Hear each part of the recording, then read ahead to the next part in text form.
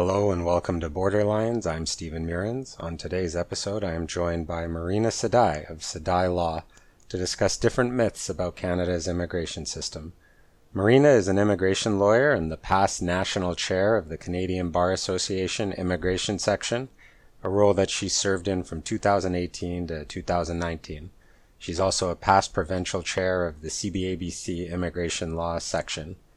Marina can be found on Twitter at Marina Sadai, MarinaSedai.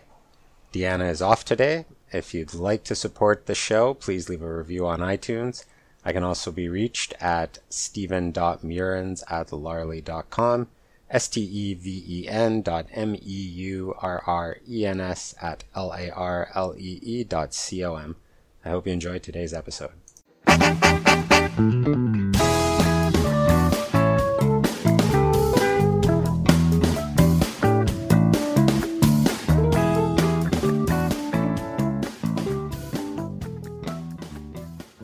Well, this might be the quintessential immigration myth that everybody involved in immigration has heard for, I think it's been around 20 years. And that is refugees get more financial help than Canadian pensioners. I think we've all had aunties and uncles try to circulate this on email. So it's the lie that won't die. And this, the answer is no. Canada does not take better care of its refugees than pensioners. Now, I want to preface what I'm going to say by acknowledging I'm not a refugee lawyer. But I think I have enough information here to dispel this one. So when refugees arrive, the Canadian government doesn't allow them to work immediately. If they don't have their own funds, and not all refugees are poor, some do have their own funds, but if they don't, then some of them are entitled to provincial social assistance. So it goes with whatever the province or territory is that is offering that they're in. So typically something like $800 a month, which is 10 grand a year. This is not living high off the taxpayer's dime. Low income for one person is $27,000 a year, to give it a bit of measure. Now, once the refugee claim goes to the RPD, the Refugee Protection Division, I understand at that point, the individual can get a work permit and they're off to have their own income. So I said earlier, some refugees, because those who are sponsored have sponsors and they're going to take care of their basic needs. So they're not going to normally be receiving any social assistance. Now, if we want to compare that to pensioners, in a worst case scenario, a pensioner who has no savings, no employment-related pension, no other income, isn't entitled to any other kind of support. So they're in the lowest income bracket. They get at least $1,300 a month. So that's considerably more. It's not great. And so I'm definitely not saying that there isn't, senior poverty in Canada, but I want to give it a little bit more measure before we go on to the next myth. And that is that there's a Carleton University research paper that pointed out that Canada's elderly rate, this was about 6-7 years ago, was less than 1/3 that of the US and 1/6 that of Australia. So it's an important issue, but no, that myth that refugees get more money, get better care through social assistance than seniors, myth busted. So Jason Kenney and the old Conservative government, when they terminated the investor program, that really brought this to the fore, because they used to trumpet that, the average refugee was earning or paying more income tax than the average investor. Yes, the investor class was, the day that they got rid of that, I celebrated. It was not in Canada's interest. This whole, I don't know where this myth came from. I think, maybe it was someone's original mistake, or maybe there was malice.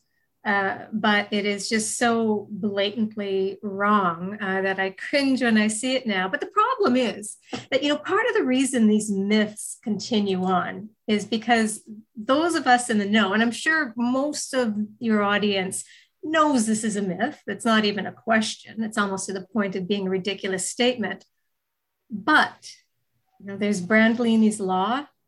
Also known as the if I can say it on your podcast, bullshit asymmetry principle. I've never heard of this. What's this principle? The bullshit asymmetry principle. The amount of energy needed to refute bullshit is an order of magnitude larger than to produce it. So bullshit asymmetry. Yeah. So, you hear someone make a statement like this, we immediately know it's not true, but to refute it, we need time to go look up the stats, to organize a proper argument, etc. And when it's one's uncle at the high holiday table, we're probably just going to let it go. And this myth then continues. I like it. I've never heard that term, but I'm going to definitely use it. The bullshit asymmetry principle. Yeah. What was the other word you used? The more scientifically, I think you called it something else too. Brandolini's Law. Brandolini's Law. Yeah. Okay. Yeah, I'm definitely going to have a look at that. So myth number 2. Yeah, myth number 2 is another refugee issue.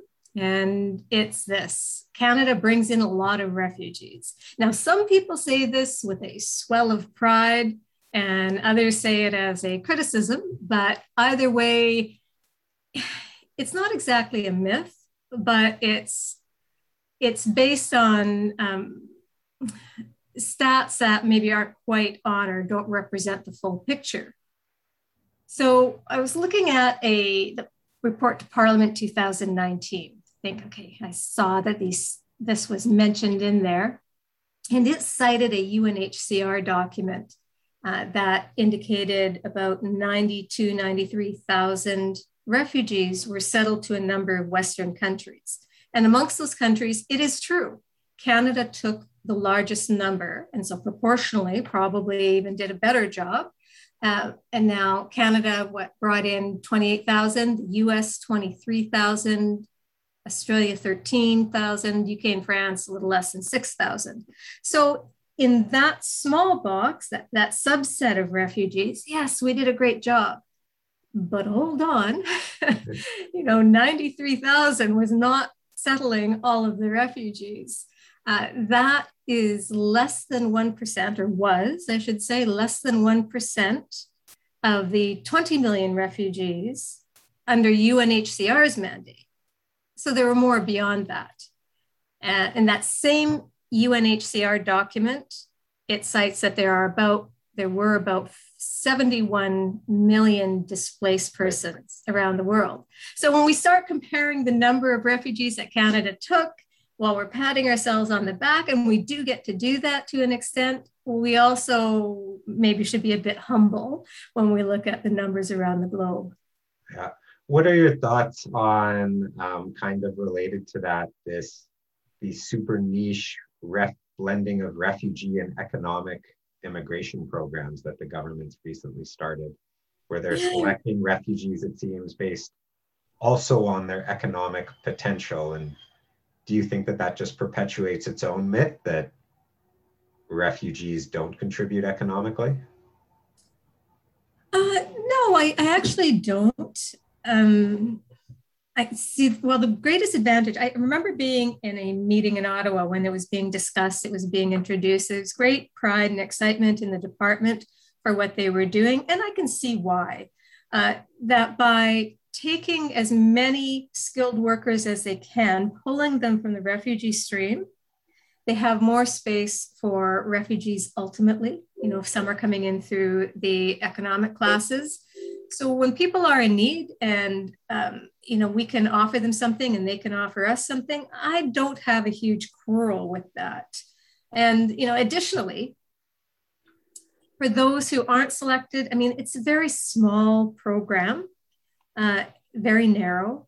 So just because they're not selected through that program doesn't necessarily mean that they aren't skilled and aren't going to have much to offer, or that their kids and their grandkids will. Yeah. Okay, myth 3. I like this, moving away from refugees into general immigration. Yeah, this relates to the family class, and the myth that there are indeed, it's no myth, 2 processing streams for sponsored spouses and partners. As it's known, inside of Canada, or the spouse or common law partner in Canada class, that's a bit of a mouthful, and the outside of Canada stream. Now, the problem here is that just because of the names, and also great thanks to the IRCC call center, the agents, for, oh gosh, more than a decade, they were telling people, oh, you want to be sponsored by your spouse or partner, you're physically in Canada, then you can only apply in the inside of Canada class, which is absolutely wrong. Now, thankfully, that's not so much of a problem with the call center anymore, because some very smart person, when they revised the checklists for the family class, I'm going to give somebody in Mississauga credit for that, but maybe it was someone out of Ottawa, don't know. They made very clear on the checklist, are you in Canada and wishing to apply in the outside of Canada class? So that's really helped educate everyone. But it's a myth that persists. I mean, it still gets spread around on the internet. People get most of their legal information from, the comments section on many web pages. So it still lies there. And there are problems with that. Now, 2 big problems that I see is that if someone does the inside of Canada class, their Canadian sponsor has no right of appeal. And that can be a serious issue in some cases. Now, both classes have judicial review as a potential remedy, but that's a maybe and a long, hard road. Appeals are far more desirable. Just to sort of put more detail on that for the audience, the appeal is heard by the Immigration Appeal Division. It's a hearing de novo, meaning that the tribunal member can hear new evidence and has fairly wide jurisdiction in deciding the case. The other problem is that these are international people. They have work outside Canada. They might be wanting to go back to finish up education. Aging parents outside Canada, that's a big one. Mom or dad or grandma, grandpa gets sick. They go back to look after them. And then here's the problem, that they are not, the inside of Canada class requires that the sponsored person be residing in Canada with their Canadian sponsor. If they're not, their application gets refused. The same application that has no appeal. I don't know, did you find any other mischief with that myth? Well, there's also the work permit in the inside Canada class, and there's no work permit in the outside Canada class. Out of curiosity, maybe like from your meetings with government, you might have a better answer than I do to the question, why are there these differences? Like, why, if you apply inside Canada, do you not get an appeal, but you do get a work permit? Whereas if you apply outside Canada, you get an appeal, but no work permit. Yeah, so my understanding is that this came from a policy, a decision in Ottawa that I can only appreciate and admire. A lot of family members in Canada, they're trying to survive, they're trying to support and feed their families, they have no status. So this was, this inside of Canada stream was brought in to regularize their status because so many of them were out of status. And while that was being done, to give them a work permit. Now, of course, as we know nowadays, that if they're out of status, they're not going to get that work permit. But they also didn't want to give those people an appeal. Yes, and I remember reading up on why that is, and I just don't quite recall at the moment. I think I want to say that it had something to do with the ability to remove people from Canada, but it seems to me that there were other reasons as well that I'm not quite recalling at the moment. Yeah, no, I find it weird that there hasn't, I guess they have other priorities and a pandemic now, but why it's at least been 15 years that there have been these differences that don't seem that rational. Yeah, I think one of the big things you mentioned, the work permit. I don't understand if the individuals are in Canada and using the outside of Canada stream, give them a work permit too. Yeah. Why not? These families need to survive, and we're telling them that we have an entire class for them to become permanent residents. Then why, in the meantime, deny them and their Canadian loved ones an income, a means by which to survive? Yeah. It doesn't help anyone.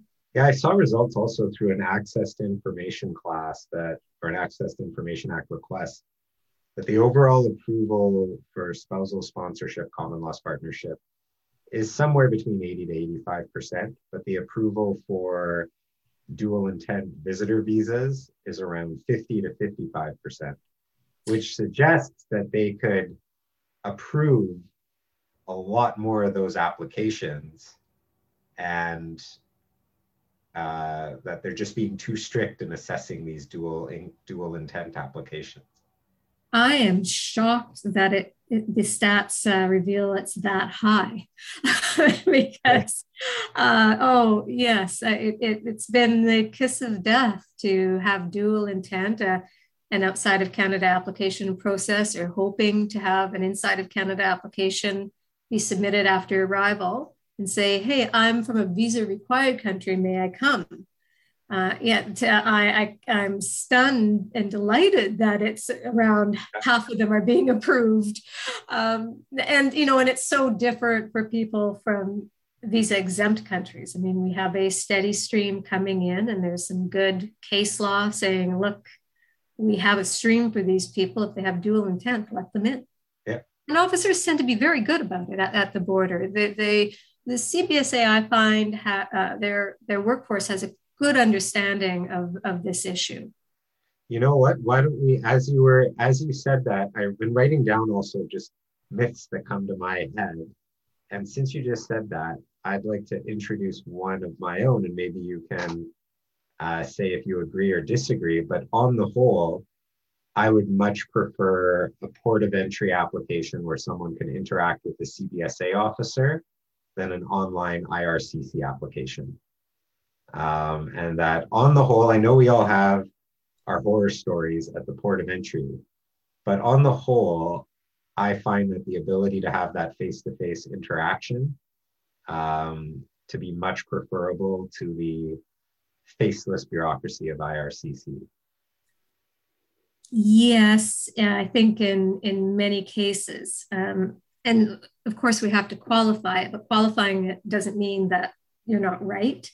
There's a couple of concerns that I usually have. There are so many people who are anxious and terrified when they get to the border. That experience takes seemingly years off their life, and it's just a mundane interaction for the officer. And I had anecdotes I always want to be careful about, but I think this is a fair one to raise. I had one at the border the other day. Poor innocent guy coming in. He was Canadian, and coming in and just had his vehicle taken apart and had to lift up his shirt, etc. And of course, all was well. There was nothing wrong. But the officer said, "Are you nervous?" And he goes, "Of course I'm nervous." And she goes, "Well, people who have nothing to hide aren't nervous." I know that was my reaction too. So I tried to reassure him that, the superintendents, the chiefs, and I dare say most of the officers, the BSOs at the border, they don't think like that. But that stuff does sometimes happen. Yeah, there's definitely I think everyone has their horror stories. Yes. But just because I think procedural fairness wise, that ability where, in IRCC, if an application is missing something, it's insufficient evidence. Visa officers, federal court would say visa officers do not have an obligation to provide applicants with a running tally. Whereas I feel like at CBSA, an officer would say, "Can you explain this? Right. Yeah. Yeah. Yeah. That one-on-one interaction, for the most part, as long as someone, as long as a person can handle their anxiety, Yeah. I agree with you that there's definite advantages. Okay. Next one. Or are you going to read it, or who's been? Sure. Yeah. Sure. All right. The old myth, if including your spouse or common law partner on your permanent resident application is inconvenient or unhelpful to your immigration process, then you can exclude them and later sponsor them. Yes. So this really, I find it comes from a lot of non-lawyers who are giving advice, especially outside of Canada. And it's terrible advice. It's absolutely wrong. So as we know, every immigration lawyer can rattle off 117.9D of the regulations. And that is, if you don't say someone is your family member on your permanent resident application, then forevermore, they're not. So if you later go to say, I didn't include a family member, I want to sponsor them now, you have two problems. One, they're not a family member. Yeah. Two, did you misrepresent on your application? Let's take a close look at that. Now, I have to mention in this context, of course, I'm sure your listeners are all saying, but the policy. And yes, there is a public policy that Minister Hussen announced in 2019, and it's going for another 6 weeks or so to September 9th, 2021. And it is that if someone left off their family member on a refugee or family class application, that they're going to be exempt from their family member, can still be a family member who they can sponsor. Now, I'm filled with optimism and hope that this will not only be an extended public policy, but it'll be an expanded one, and it might even make it permanently into our regs. But let's see if I am looking at the world through rose-colored glasses or not. What do you think? I have no idea if they'll make it permanent or not. Kind of fits into the general, one of the surprises has been, towards what might be the end of the second term of the Liberal government, that there hasn't really been an immigration bill yet to amend the IRPA, like a specific immigration act that they have introduced on this point of 117.9D and the exclusion of people who aren't declared. I feel like there's also a myth that needs to be raised for people in the bureaucracy, which is that anyone has a clue outside of Canada and even within Canada that most people have a clue what a common law relationship is. And the amount of cases of, well, first of all, like the assumption that people would know 1 year versus 2 years, or what a conjugal relationship is, or if you live together for 1 year with your boyfriend or girlfriend, that you would know that you're a common law partner, especially in jurisdictions that aren't common law, like most of the world, I think is something that I wish that was both visa officers and the federal court was more appreciative of, which is that most people just don't know what that term means. And I feel like even in the forms, like there's this question in the forms of the relationship history that's like, did you have a formal ceremony to celebrate you becoming a common law couple? And I always want to write and it says, provide an explanation if not. And I always want to write, no one throws a party to celebrate that they've been living together for a year. Like, that's not a thing. It's just this, and it's really we laugh about it, but it's also painful when you see people who are receiving letters that are like, you either committed misrepresentation, as you said, or you might never be allowed to sponsor this person because you didn't declare them and didn't declare that you were in a common law relationship. And it's like, I had no idea that was a thing. And it's one of the most frustrating aspects of the system for me. Very much. It sets people up. And, people generally, they want to be honest, they want to get it right, and they just don't know. They don't understand that they really need to have that move-in date crystallized in their evidence. They don't understand that, okay, yes, they were always at one home, but one of the partners had another home, another rental place that they occasionally went back to. There's also that question, how is it worded? When did you enter the common law relationship? And it takes some figuring out to think, do you mean the cohabitation start date or the 1-year anniversary of the cohabitation start date? And over time, I've learned that it's the latter. But if I had to scratch my head over that, of course, the public is going to. Yeah, it's mind-blowing to me. Yeah, no, it's a difficult thing. And then the whole conjugal partnership, that could be a whole podcast on its own. All right. They took our jobs. South Park reference.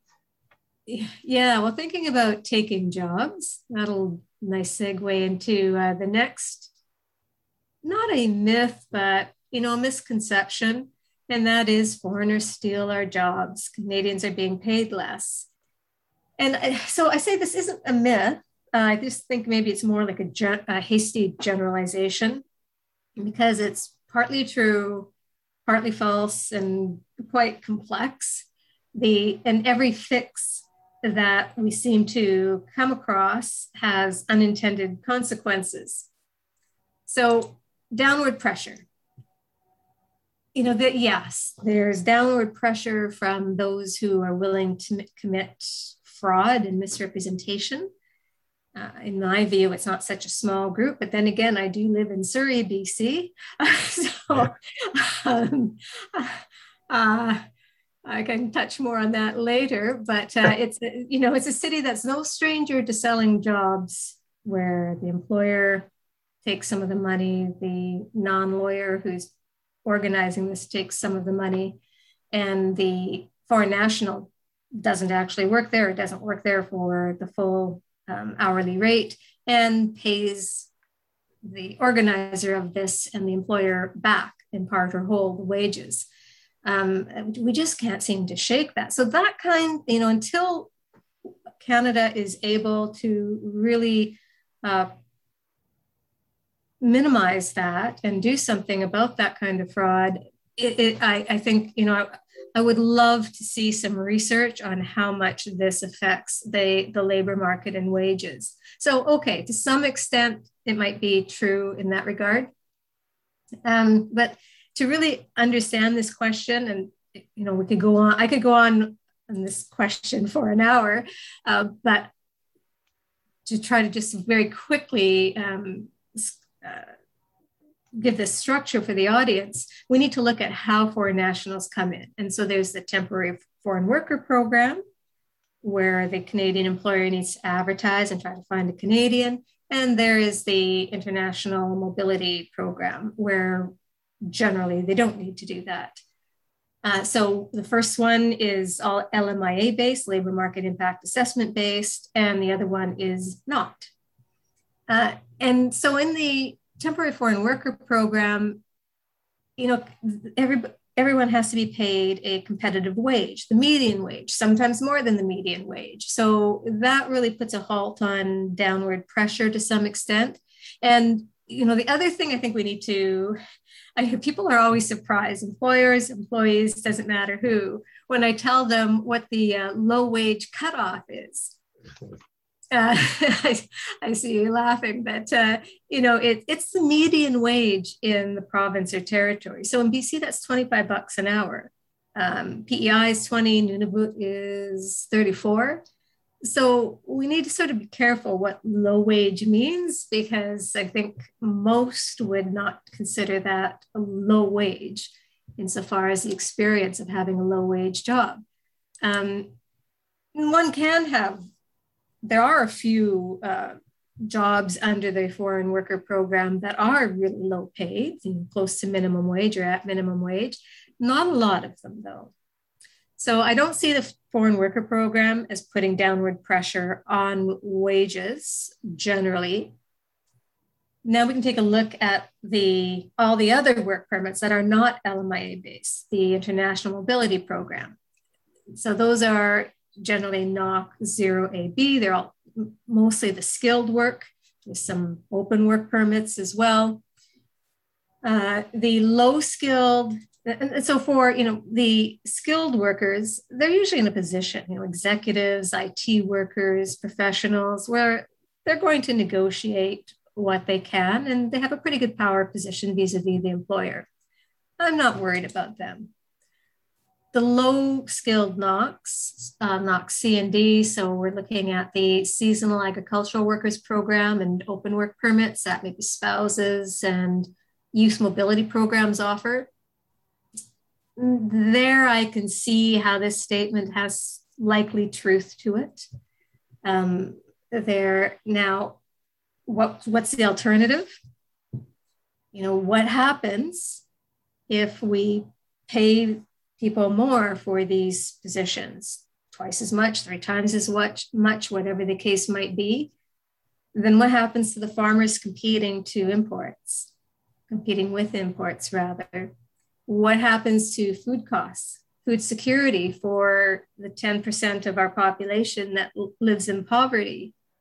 What happens to Canada's economic recovery? And before we get people really upset who are listening, I'm not saying that the wages shouldn't be higher, but all I'm saying by this is that this is complex, and when we have to be careful, because when Ottawa is trying to fix one problem, it can well create another. Yeah.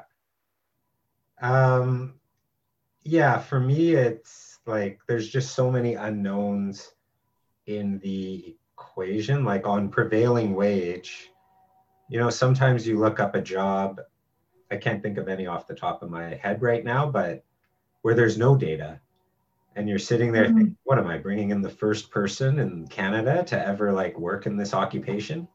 And so I wonder just what sometimes I just wonder what the prevailing wage data is.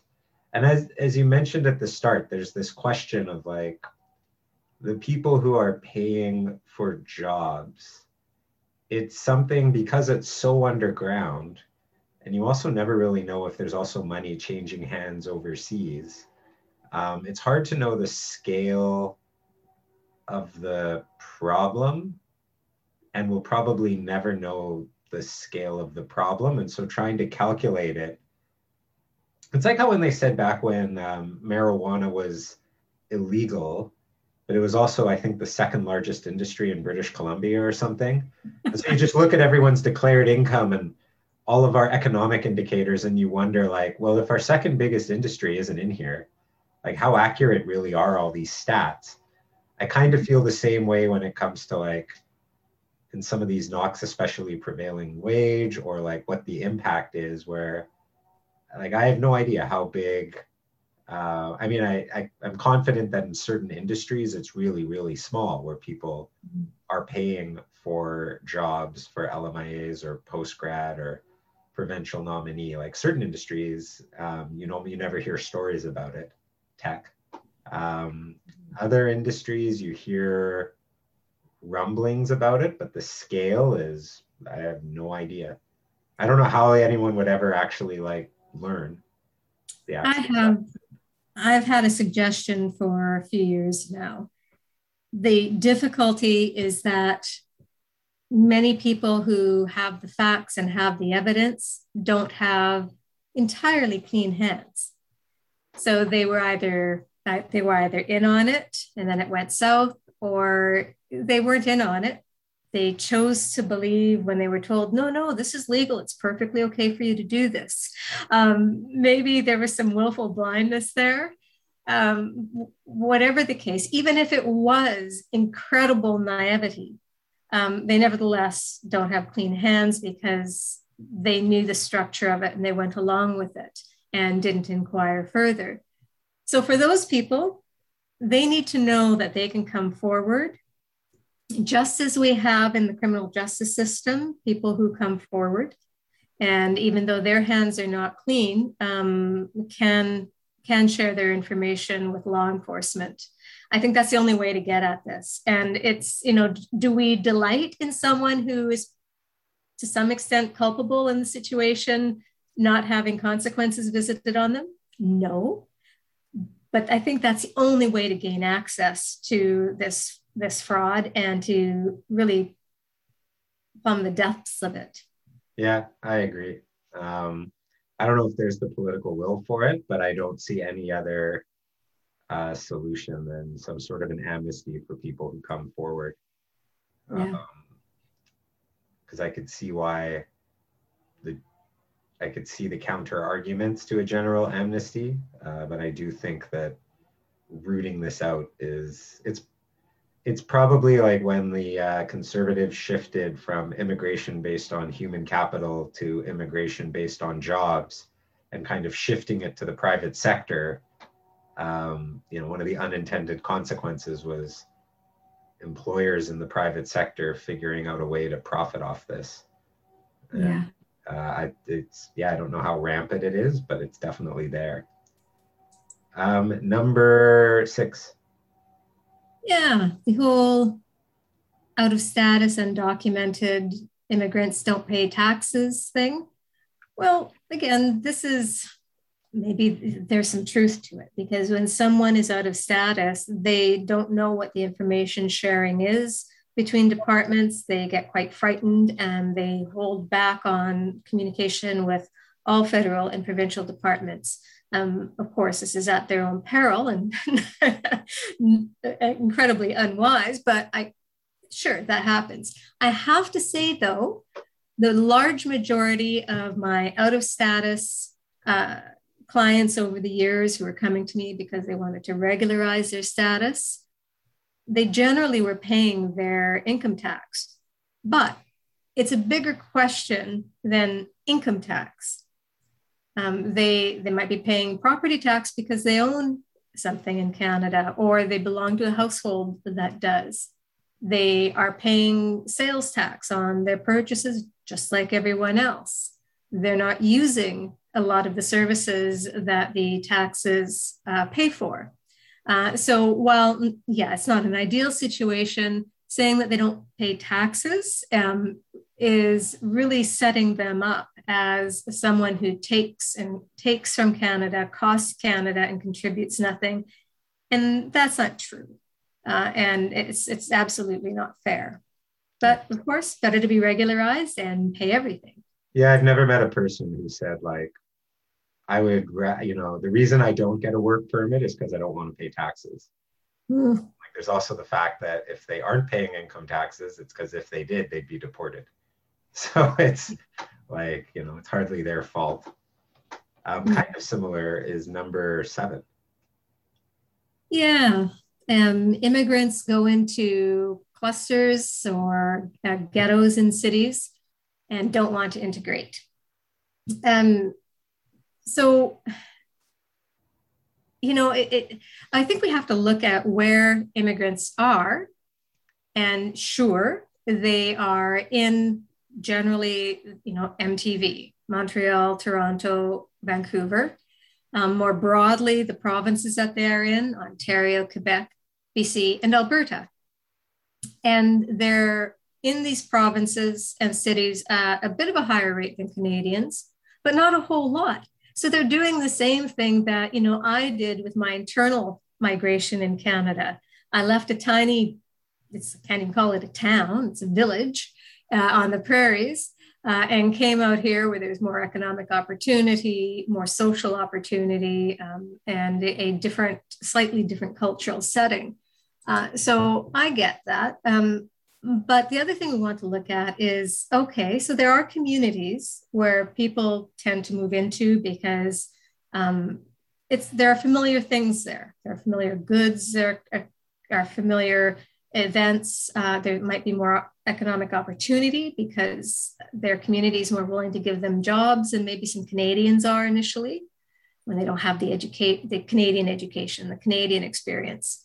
But these are not economically depressed areas for the most part. I mean, look at, in BC, Richmond, definitely not economically depressed. Surrey's doing just fine. It's thriving. So just because people cluster together doesn't suggest something about something negative about it socially and economically. And of course, when people first arrive, I understand, just like my grandparents, they stuck close to people in their linguistic group. That's fine. My parents didn't, I didn't. Now, anecdotal stuff, but I think it's almost beyond an anecdote. It's fairly clear that the younger folks integrate, right? They're going to school, they're going to university, they're living life just like any other Canadian. So I think that the sentiment behind this myth is unfair. It's not like some areas in North America where there are spots where people are living and they're sort of trapped there, and there's a whole breadth of problems. No, I don't see that. What do you think, Stephen? Have you? I mean, I definitely wouldn't say there's ghettos in the sense of that word. Are there geographic clusters that are based on race? I mean, yeah, like certain areas of Vancouver, might have a higher, X ethnic group. But is that, as you said, like second generation, third generation, does that continue? Probably not. Is it a problem? I don't see why it would be. Do certain provinces have a hard time retaining immigrants? Yes, but as you said, that's also, from what I understand, they have a hard time retaining people who were born there. So it's just like the nature of general migration. Yeah, and there are some programs already introduced or afoot to have newcomers interested in smaller towns, smaller cities. I have no objection to that. If somebody can settle in a smaller place and revitalize it, terrific. But I don't think it's to cure the ill of people getting trapped in a city somewhere and having negative social and economic outcomes. They are going to integrate. I just don't see, I think this is something that people just say when they don't have the facts. Yeah. Well, and it's always weird to hear someone like, when you're sitting at a cafe in downtown Vancouver and someone saying, the problem is immigrants, they all just settled in the big cities. And well, why are you here? Well, it's awesome here. Well, there you go. I'm sure they feel the same way. Yeah, look at the glass house that all the rest of us live in. Exactly. Okay, the next one. Birth tourism, also known as anchor babies or passport babies.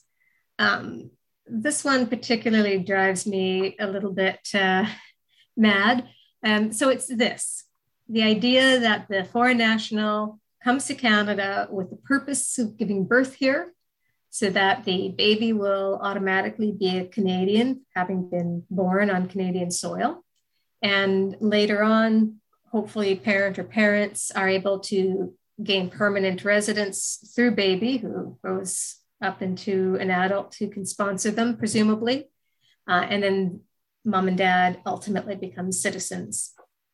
So I think the stats are spectacular here. 0.1% of births in Canada fit this description. Now, having said that, things are a little bit different in Richmond, BC. Apparently, not long ago, let's see, I guess it was a couple of years ago. No, actually, as I look at my stats here, it's more like 4 years ago, but I have no reason to believe it's changed except for the pandemic. And that is that it's sort of it is a bit of a business in Richmond. There are like birth houses, I don't know what they're calling them. 17% of the births in Richmond as of 4 years ago were foreign-born babies, presumably here for that purpose of being, mothers are here for the purpose of giving birth.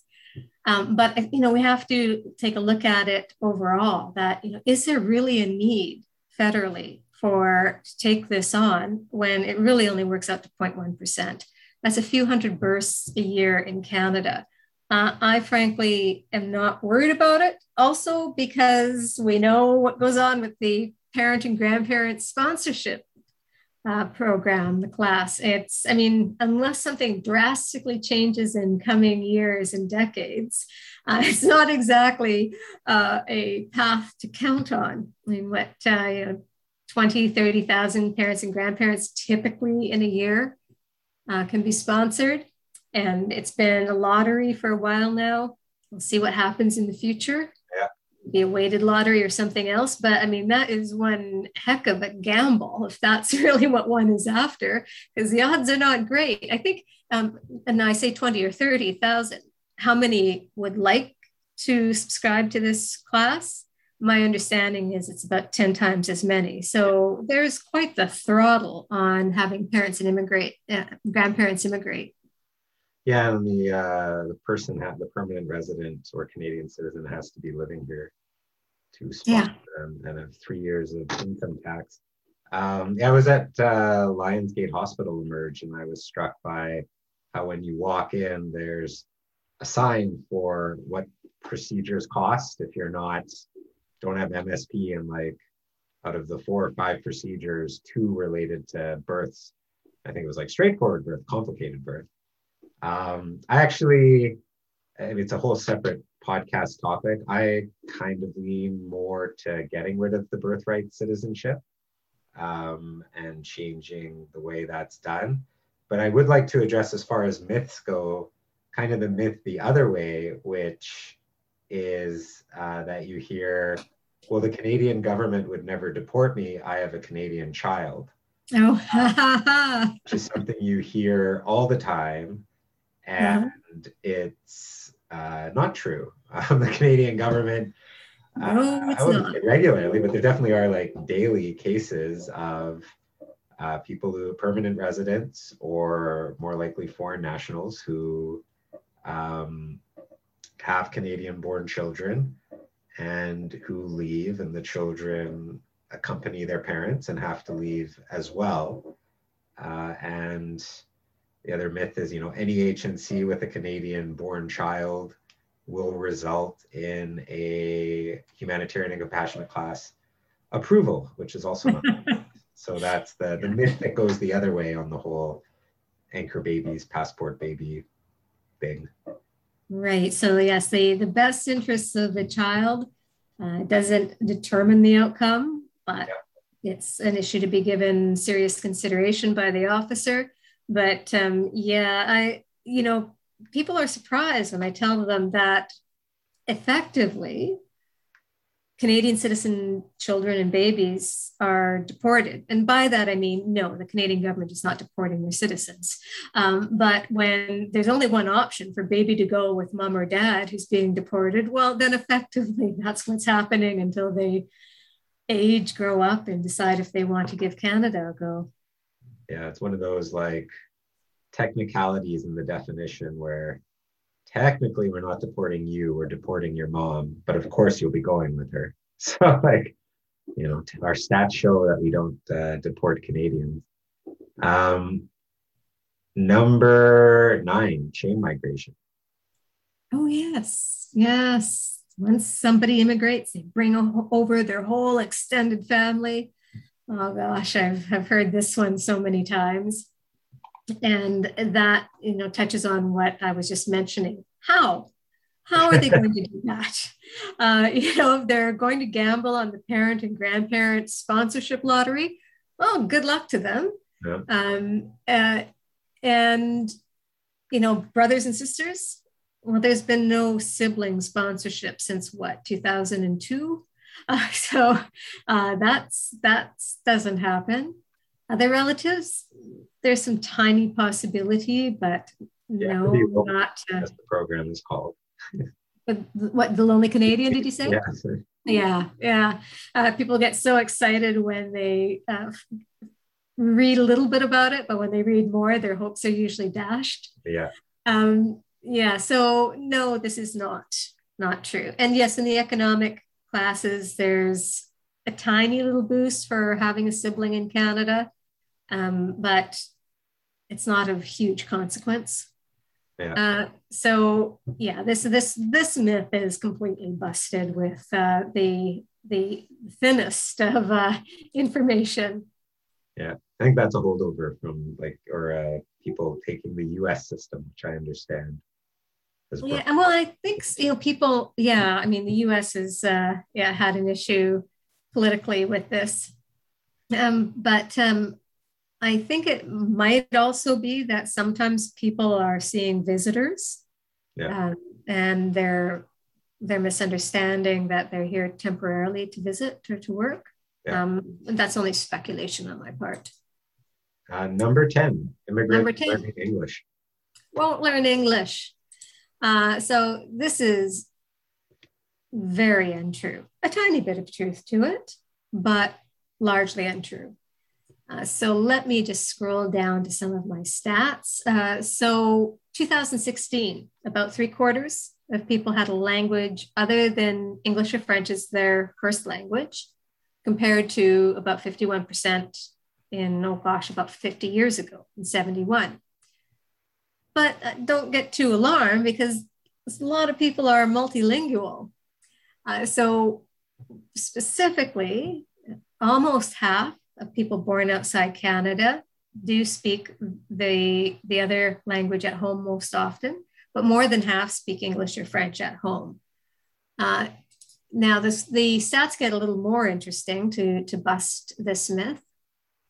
In 2016, English, 83%, was selected by immigrants as their first official language, about 11% for French, and only 7% had neither of these two languages. So now one thing I want to know here, to be fair, is that we're talking mostly about the principal applicant, not the dependents. Now, I think it's common knowledge that, when kids come over, even if they don't have strong language skills, they get them pretty quick. The ones who might struggle a bit more are parents and grandparents or spouses.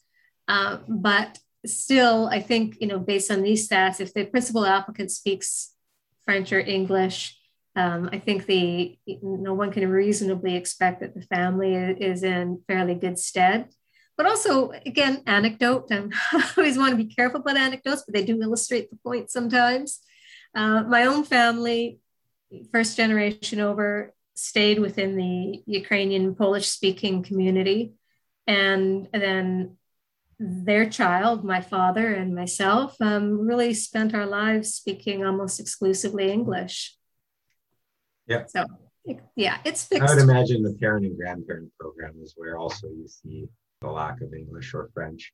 It's also interesting just because there's I don't know if bias is the right word or just a prism of viewing this. And it's that broader, if someone comes from another country to Canada, they're an immigrant or a foreign worker and must learn the language. Whereas if we go abroad to live in Japan or China or Korea or Brazil for 3 or 4 years, we're an expat and we don't need to learn the local language. It was there's that whole, do you need how, if someone doesn't learn the language fully and fluently, how bad is that? I know there's a big debate, or there was, I don't know how big it was, a debate in Richmond about a couple restaurants having signs that weren't in English or French. And I understand the concerns about that, but the general, average person walking down the street as a temporary resident, foreign national, or permanent resident who doesn't have the fluent ability to read or write English, how big a deal is that? I'm not sure.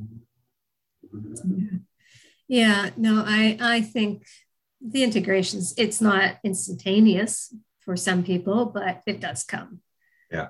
And, frankly, I think most Canadians, probably most, who complain about this, I would like to know what languages their immigrant ancestors spoke. They might have short memories. Yeah. Yeah. So number 11, I don't know if I've ever heard this one. Have you actually come across it, or? Oh, yeah, especially in the context of gangs. So the one called the United Nations gang.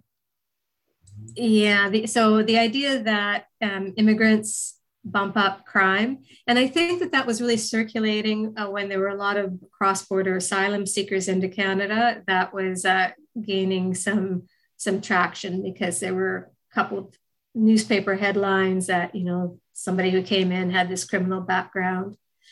But generally, no, this is not true.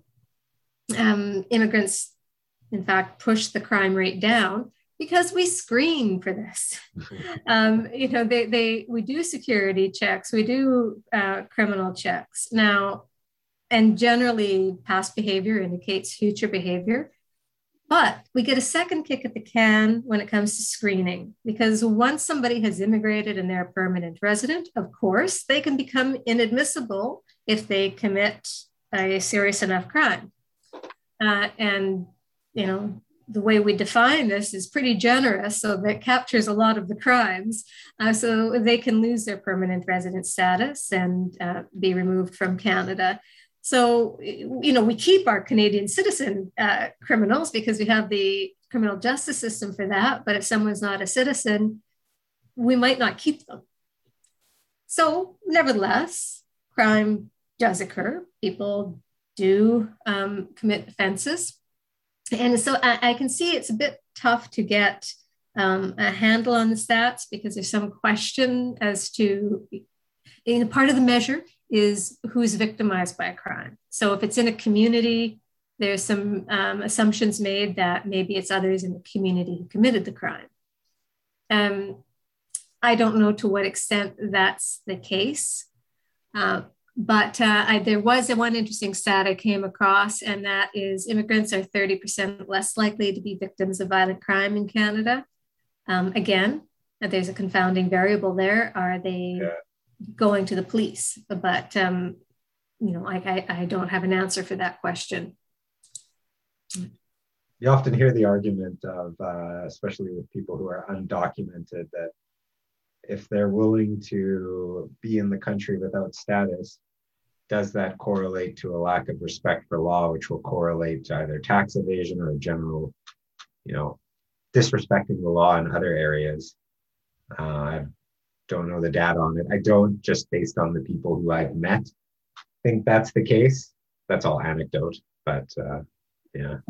Most of the people, gosh, and I'm just sort of scanning my memory, the large majority who have come to me out of status didn't have an additional criminal history. They just fell out of status for a variety of reasons, and usually, most of the time, it was relationship. They were part of a family in Canada, and they don't want to be separated. And a few, temporary people, foreign workers and students, but, they come because they're trying to fix it. Nobody has shown up at my office completely happy with their state of no status and not caring if it's fixed or not. Everybody wants it fixed, at least who comes to me.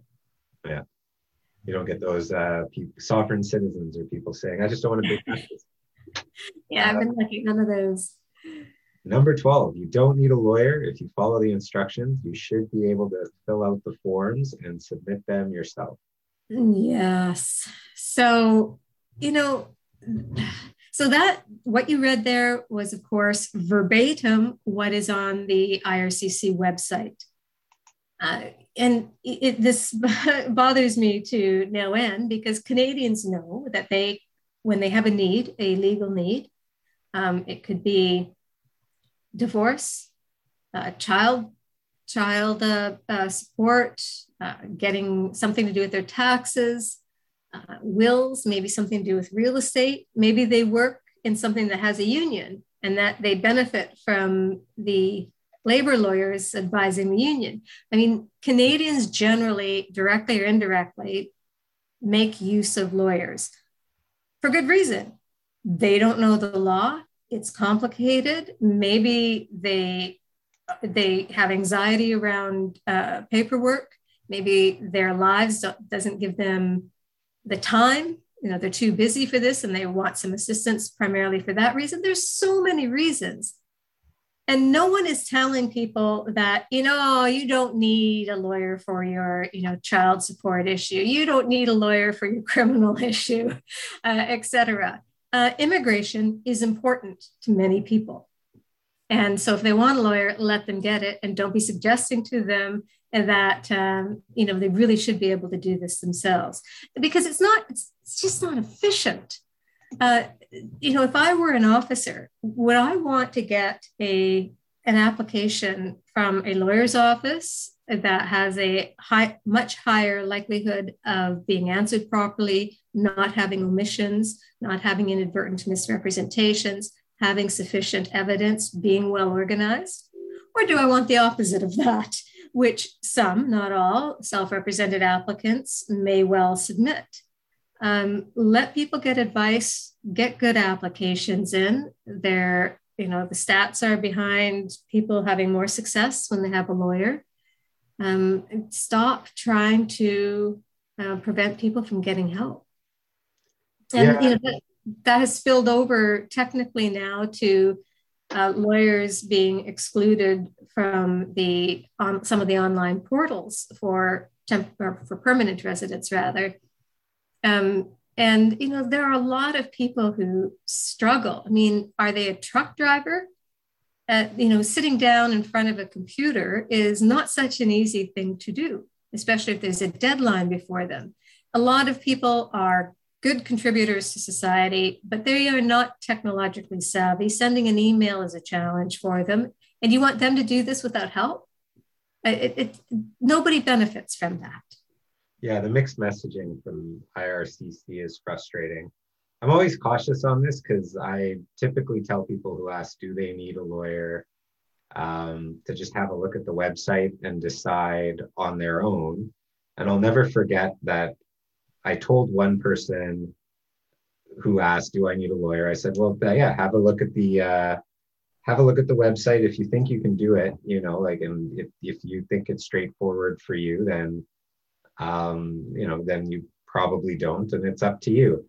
And then when their application was refused, they called me furious, saying, you said I didn't need a representative, and my application was refused, and it's your fault because I should have hired you, but you thought I could do it on my own. I still generally am of that sentiment, but definitely there are advantages to hiring someone to help with the application. It comes back to that common law thing that we were talking about earlier. Like, unless you have in a system that penalizes people for not knowing what the legal definition under the Immigration and Refugee Protection Act of common law partner is, with a definition of common law that's different from anywhere else, if the government is going to refuse people, and the department will refuse people for not knowing these technical legal definitions, and send out refusal reasons that sometimes just cite statute without citing actual, providing actual reasons, they're creating a weird scenario to then say, don't hire a representative. So, the state of affairs, it's just weird. I agree that there are some really sophisticated, savvy people out there who, and they have straightforward cases, who can take an application on by themselves if they're so willing. Having said that, I've always been, I know I get some people will disagree with me, but I really am a fan of limited scope retainer agreements. And that's where the individual is self-represented, but they get advice through the process and support from a lawyer. And I'm very clear with people. I don't enter that with just anyone who wants it. I enter it with people who I think are at a skill level and with a straight enough forward case that I estimate they can handle it. And no matter how sophisticated those persons are, how conscientious they are, when they send it to me for review, I've never had a case where I didn't find a number of things, even if it was just helping them clarify issues for an officer. But they always need help with something. I have yet to have a case where I'm like, oh, this is perfect. Yep, no further review required. Go ahead and send it. Yeah. I will say there's also the myth that goes the other way, which is the benefit of hiring a lawyer is you have someone who's your lawyer to help you lie. Oh, yeah. Listen, I'm telling you this as my lawyer. I have a company that I don't work for that's going to give me a job offer and I'll never work for them. Here's what, tell me what I need to do. You're my lawyer. And now you don't have a lawyer either. Exactly. That's not how hiring a lawyer works. So that's the. No, it does not. No, yeah. I'll do some of mine. The first is one that I don't know if you come across this also, but it's that volunteering isn't work. Yes. So many people get themselves into trouble. Yeah. It's a huge source of where people big misconceptions. We already touched on this one, that if your kid is born in Canada, it doesn't mean that your H&C application is going to be guaranteed. Another one is, well, if I submit a weak application, it's fine because I can just challenge it in court. You come across people who say, look, I'll do a weak initial application, but on the appeal, which people conflate the appeal and judicial review, that's when I'll be able to present my strong arguments. And a judicial review, you can't introduce new evidence. So it always is like interesting when you meet someone who says, well, look, I'll do the temporary resident visa application on my own, but if it's refused, then I'll come to you. Oh, yes. Like, well, then you aren't possibly, unless you're going to file a really strong application, you're not leaving your judicial review lawyer with a lot to work with. No. It's much better to go in strong at the outset. Yeah, I just want to go back to the first one you mentioned, the volunteering. Yeah. The public is so confused about this. They get themselves into trouble, usually with the best of intentions. They think, oh, I'm a student or I'm a visitor and I'm doing something good in Canada. I'm volunteering my time. There are some cases where it's pretty obvious that, they're working, and I have to think most people should be able to figure that out. You want to volunteer in a secretarial position and then maybe after you get your work permit to get a lump sum payment. No, that won't work. But there are others who do something far more innocent. And as a lawyer, sometimes I'm left trying to figure out, is this work or is it truly volunteer? Are they entering the labor market? So if I'm having a hard time figuring it out sometimes, so is the public, and they're at risk of being caught, arrested, and deported. Yeah. Now, I have a scenario for you, since we both listened to podcasts and we were talking about Patreon before we started recording. How's this for a myth? So, the IRCC website says you don't need a work permit if you are engaged in long distance by telephone or internet work done by a temporary resident whose employer is outside Canada and who is remunerated from outside Canada. If you have a YouTube channel or a podcast with a Patreon, do you need a work permit to record those videos or podcasts when you're in Canada? My position is no. I have had cases like that. We reveal everything, and it has not been an issue to date. However, why was it not an issue? Was the officer paying attention to our very transparent submissions? But I think if the Patreon or the money source is outside Canada, there's really no element in Canada. I think where the water gets muddied is, okay, what if there's a listener in Canada that's being broadcast in Canada, and the listener in Canada sends their contribution to the US entity? Well, there you go. So now you're IMREPS. So I have had the same, where we've disclosed it and officers were completely fine with it, or didn't at least raise it as an issue. IMREPS, when I asked them about this, raised that exact scenario, which is you need a work permit because there might be a Canadian who views it and that impacts the monetary calculation of the YouTube ad, or a Canadian might donate to the Patreon. Work permits required. Anyway, that was I'm not sure that that's a consistently held opinion that I got from INREPS, but it just is one of those things that might be a myth one day. But You can run. Yeah, I think I can see the reasoning, but I think they're really stretching to sort of bring that home to the Canadian labor market. Oh, yeah. Like it's a really viewing there being a finite number of YouTube channels is a very zero-sum view of the internet.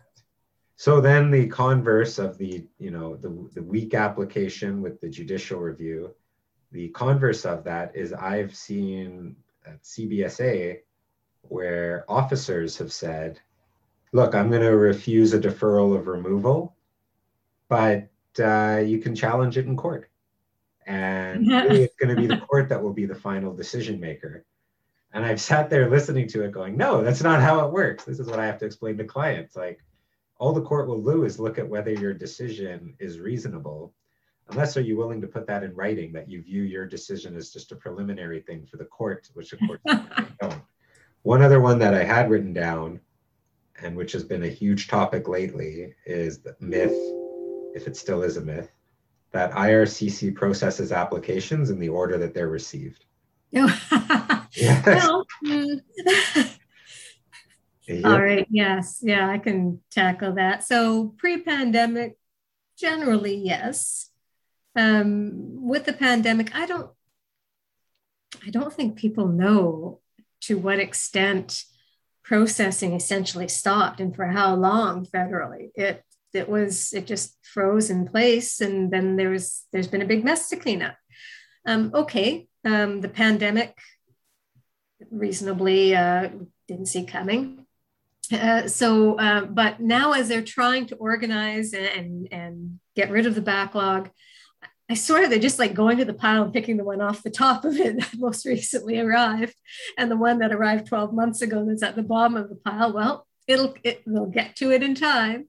But I think there's lots of conversation on our listserv, the immigration lawyers listserv, where people were waiting for an acknowledgement of receipt for one application that was submitted, say 9 months earlier, but there was an acknowledgement of receipt for one that was submitted 1 month earlier, and decisions all over the place. I'm optimistic that's just pain of getting back on the right processing footing. How long will it be in place? We can only speculate. I would really like to see that sorted by the end of this year, but maybe I'm dreaming. Yeah. Do you think there's any risk of, I hope this doesn't panic anyone, but a risk of a termination of backlogged applications a la 2004 or 2014, when they terminated all skilled worker applications received before a certain date? I was sort of wondering if that might not happen with all the TRV, the visitor visa applications that went in before during the pandemic and still aren't resolved out of Delhi, for example. So I'm still holding my breath on that one because, they need to be updated, but people are just starting to get their biometrics done so that they can move forward now. If we update them now, there's the constant issue that we can send all of the updating documents in that we want. And what is the likelihood that they're going to be connected to the application? I wouldn't take that bet. No, I have no idea. And I have no idea because they keep introducing new programs. So either they need to massively increase immigration or really slow down process, or something's got to happen to address these applications that will, because if they're not going to I really only see like one of three: either processing times increase dramatically, immigration numbers increase dramatically, or they have to find a way to get rid of a certain number of applications. Like, I'm not sure what else it could be. Yeah, I don't think that will happen because what we were facing before when one of our former immigration ministers sent everybody's federal skilled worker applications back to them. It's like 1 million people. The backlog at that time, or I should say the inventory, the inventory at that time was spectacular.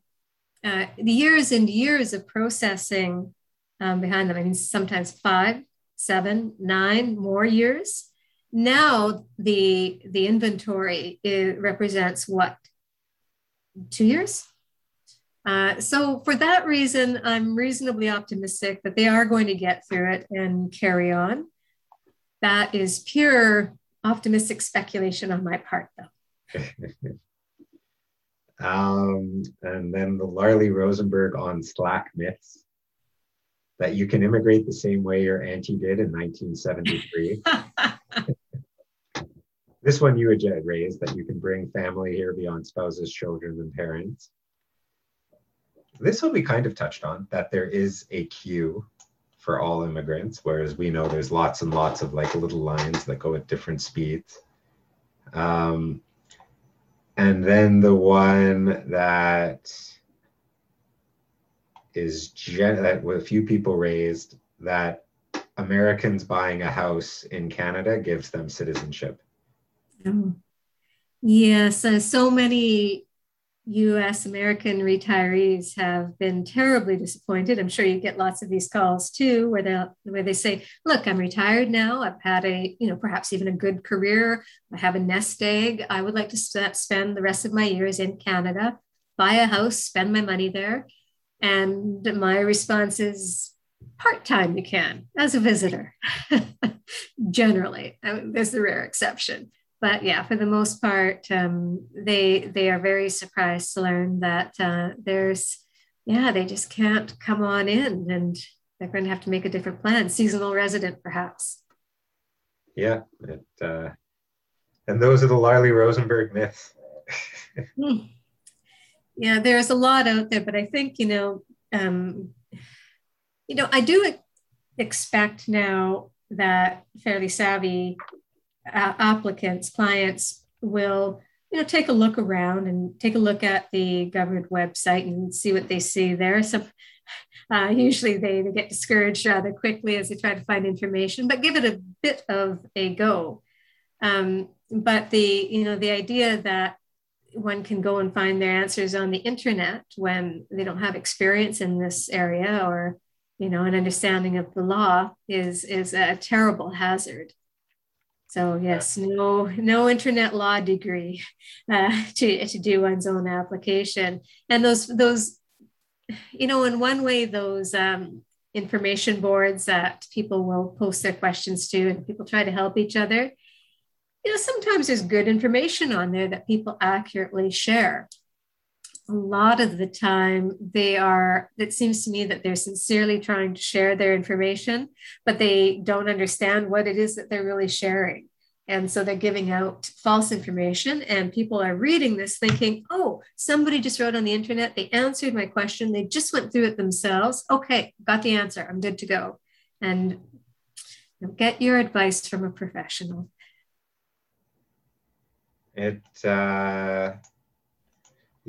I mean, that's the IRCC Twitter account. A shout out to IRCC's social media. I mean, the Twitter account, I love what they're doing through it. I mean, I'm at least pretty darn happy. It was really interesting that when it came to the TR-PR pathway, the application guide said that even if you had a lawyer, all forms needed to be signed.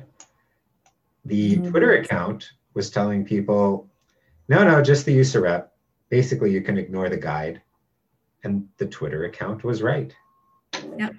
So sources of law in order is the IRCC Twitter account, the website, the regs, the app.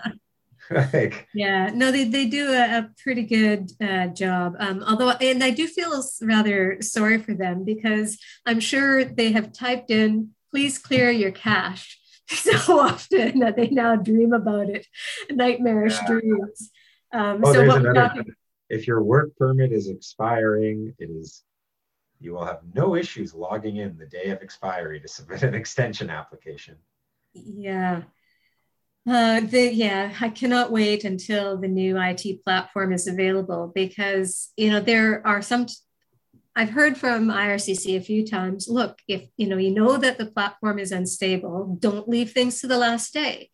And that in some cases is a fair statement. Organize thyself and get on with it. But sometimes there is a good, or at least a human reason for not doing it until the 11th hour. And then so people get on, they're legally allowed to, and then they can't because the platform's down.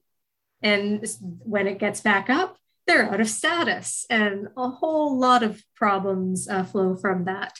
And I've never, I do wish that there would be a grace period where it's known the platform was down. Yeah, I don't know. I have GC keys for parks, firearms, fishing. Nobody's logging it. I don't know what it is about the IRCC website that it constantly backs. Like, it's not a GC key thing. What's your favorite application portal?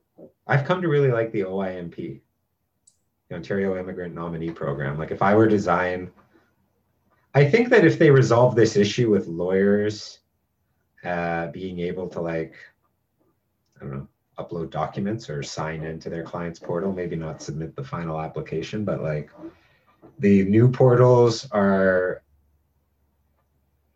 for the most part good. I don't know if you've used the like new general catch-all portal where it's like every possible application form, just scroll through the list. And so when I've done it with clients, it's like we're doing a self-employed class application and it's relationship history form, you can skip this. Quebec skilled worker, you can skip this. And it's like, I actually don't know, like, they will get a self-repped applicant who thinks that they have to do every form for every possible application. Like, I'm sure of it, because when you look at so what it is it's like, it looks like the TRPR pathway portal, or even the third-party portal, I guess, or work permit form, but literally a field to upload every possible form that IRCC has. And they will get an application, I have no doubt, with every form, and they will look at it and go, we have no idea what this person's applying for. Like, yeah, that's actually a really good point. I mean, an experienced, effective immigration lawyer is going to know what to cut out. No, you've proven this point. You've proven it well with weighty evidence. You don't need to continue to prove it 72 more times. But when people are by themselves, they're anxious, and I think, and I see it in new lawyers as well. Sometimes they're anxious, so they think, I think I proved the point, but here's a whole bunch of other stuff, and the officer can figure it out.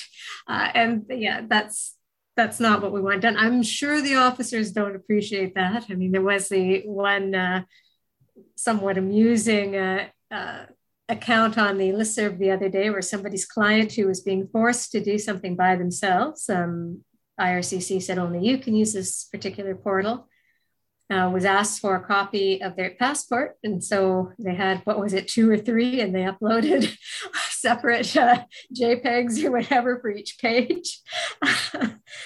So, that's what's going to happen when you have scared people scrambling to do it themselves. Yeah, like, we'll see how it all resolves itself.